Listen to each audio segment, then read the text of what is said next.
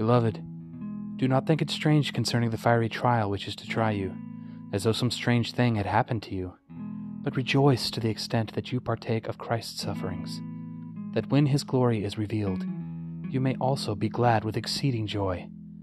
Hello, welcome to Podvig. I'm Joel Dunn. What follows will be a series of brief meditations on a jewel which has been bequeathed to us through the Russian Orthodox Church for a generation of fledgling ascetic strugglers. What is Podvig? Essentially, it's the Russian Orthodox concept of spiritual struggle toward holiness and ultimately for salvation. Join me.